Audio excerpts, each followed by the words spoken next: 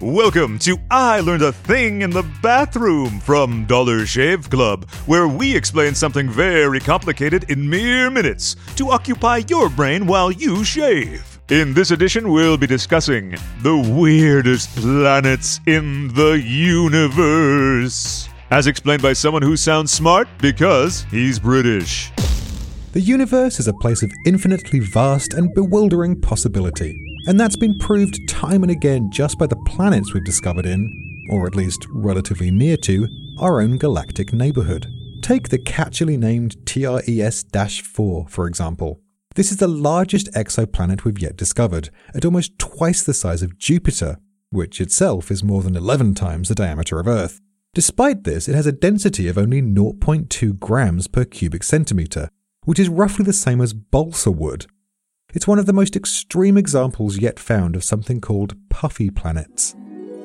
And scientists are yet to find a way to explain them with our current understanding of physics. That sounds like a pleasant place for some kind of delightful space nap. Perhaps. At the other end of the scale, though, you've got CROT-XO-3b, which is roughly the same size as Jupiter, but has 20 times the mass. That means that it's about the same density as lead, and the heaviest planet ever discovered.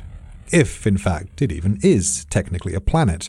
It's possible that it's what's known as a brown dwarf, an object that should have become a star, but wasn't quite heavy enough to generate the thermonuclear fusion that powers real stars. It's the size of Jupiter and has the density of lead, but it wasn't heavy enough? Space, y'all. It works on a slightly bigger scale than we do. Here's a question. Why do all these planets have such terrible names? Yeah, it's normally just a naming convention of the telescope that was used in its discovery. Now shh, we're talking about weird stuff.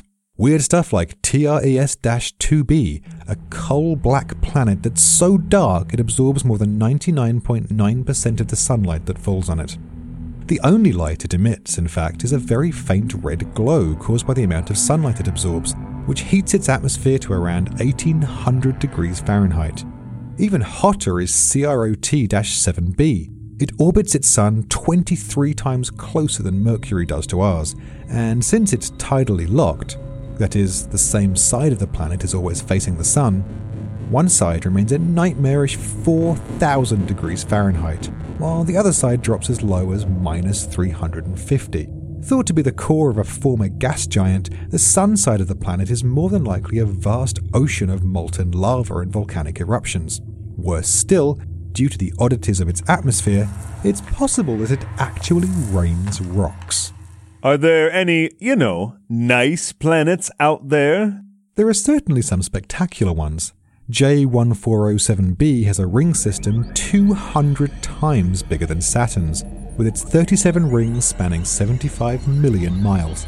It can only be imagined what that looks like up close. PSR J1719-1438, meanwhile, is a planet that's believed to be the core of a former star that had all but 0.1% of its mass sucked away by a pulsar. But the really amazing thing about this Jupiter-sized astral body is that it's pretty much made of solid diamond. It's believed that the immense pressure of the planet must have caused its carbon to crystallize, making it the most staggeringly expensive planet in the galaxy. Way to make that engagement ring I bought look crappy. Thanks a bunch, universe.